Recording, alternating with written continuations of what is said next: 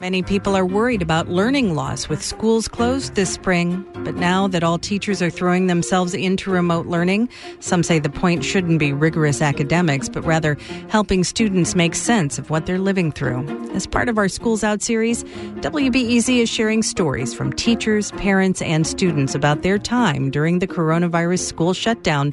Reporter Sarah Karp starts us off with the voices of two 8th grade teachers in Chicago.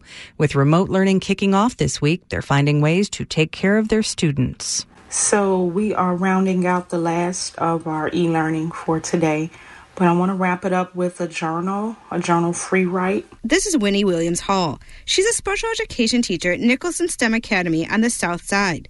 She's having her students write a living history of their experience with the coronavirus, which she imagines could be overwhelming. Everything is going on in the world. It seems like adults are talking about this, and the experts are talking about this, and the doctors are talking about this, but I don't know how I fit in. And I wanted to do something where their voice would be heard.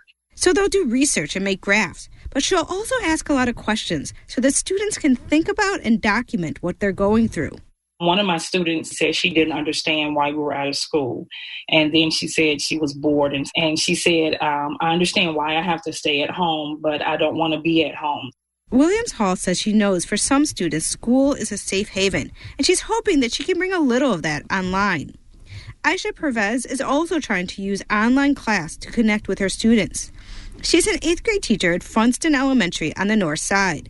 She's asking her students about things that bring you joy, what is really frustrating you. She's doing it in the context of a book called Your Brain Needs a Hug. I hadn't figured out a way to integrate it yet. I was trying to figure it out.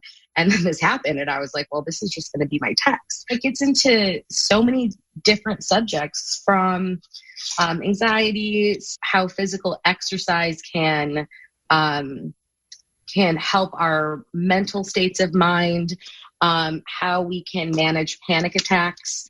She says students will analyze the text, thinking about paragraph structure and central ideas, but she hopes they also will be able to use the text to manage how they're feeling. I'm Sarah Karp. And I am Adriana Cardona Maguigad. Maggie Cohen, a first-grade teacher at Erie Elementary Charter School in Humboldt Park, used to spend at least 6 hours with her students during school days. Now, with the school shut down, she gets to see them only an hour each morning, online.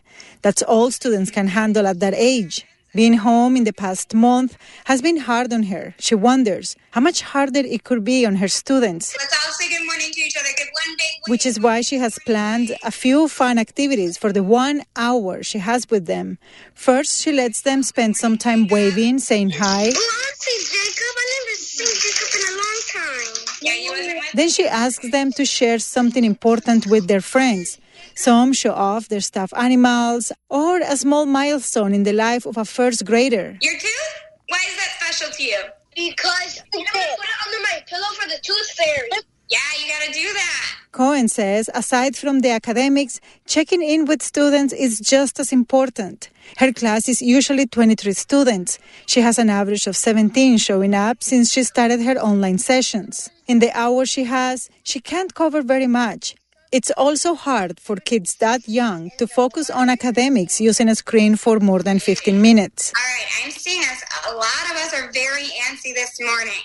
So I want us to all get up.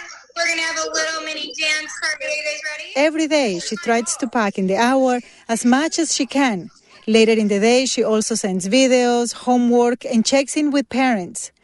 Cohen worries some students are falling behind. She needs parents to help their kids learn. She knows some kids miss the old routine and feel lonely. For now, one of her main goals is to make the best out of that hour, even if it means spending part of it dancing with her kids remotely. Adriana Cardona Maguigad, WBEZ News.